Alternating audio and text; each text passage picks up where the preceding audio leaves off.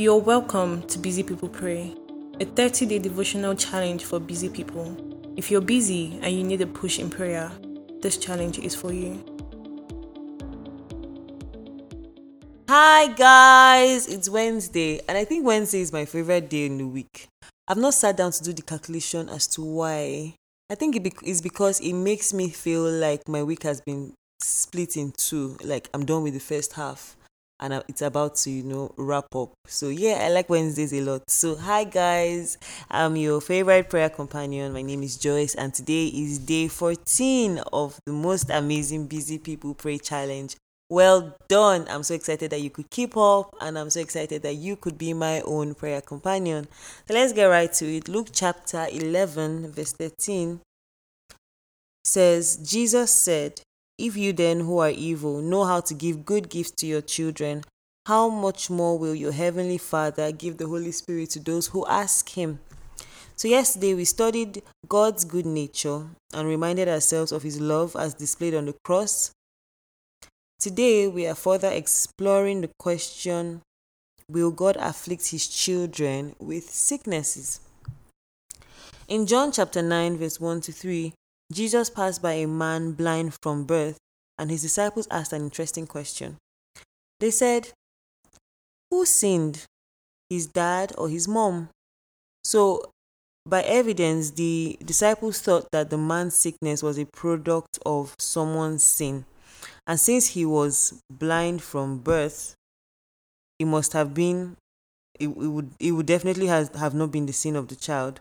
It would have been an act of judgment of God to punish a newborn for the sins of his parents. Do you understand that? So Jesus answered, neither has this man sinned nor his parents. Jesus said it had nothing to do with the sin. Then he went ahead to say, but that the works of God should be made manifest in him. I must walk the works of him that sent me while it is day. The night cometh when no man can work. As long as I am in the world, I am the light of the world. So many translators wrongly place a full stop after the phrase manifest in him, suggesting that Jesus said God made a man sick all his life just so that he could show off by healing him after many decades of suffering. There were no punctuations in the original text. Translators placed the punctuations there. So we should interpret it again, replacing the full stop with a comma, and you'll find that it has a completely different meaning. So let's read it again. It says, but that the works of God should be made manifest in him, I must work the works of him that sent me while it is day. The night cometh when no man can work. As long as I am in the world, I am the light of the world. So summarily, Jesus said sin wasn't the problem, but for the works of God to be manifest, I must do the works of him who sent me. So Jesus displaced that idea that someone had something, someone did something and was being punished. Jesus simply said, I am here to do God's work. I am here to do this. I'm here to be the light of the world. I'm here to heal him, in the sense. So here's how we know that this is the right interpretation.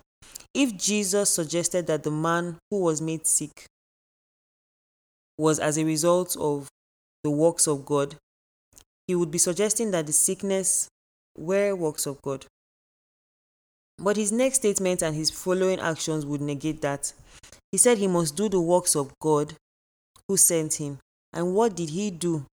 He healed the man. Healing was the work of God Jesus was talking about, not the sickness. So Jesus healed the man so that the works of God would be made manifest in him.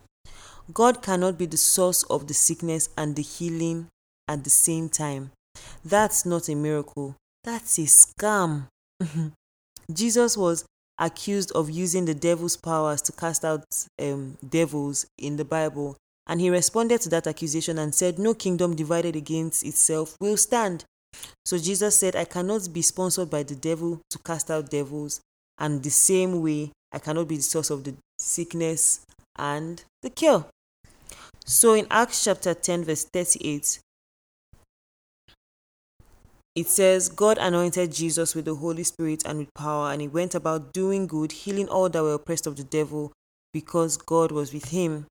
The devil is the source of the sickness, not God. God's only part is healing all that sickness and never to cause them for whatever reason. So we have some confessions in today's devotional, and we're just going to be saying them together. Say, I believe that God is good. I confess that He is willing and able to heal. Hallelujah. Glory. All right. Have an amazing day, guys. Have an amazing day. It's been fun doing this with you. Bye. Thank you for listening. We are live every day in April on Anchor, Spotify, Apple Podcasts, Google Podcasts. Please follow us on Instagram and Facebook at Busy People Pray. You can also join us in prayer support group and get an edifying playlist by exploring the links in our bio. Thank you.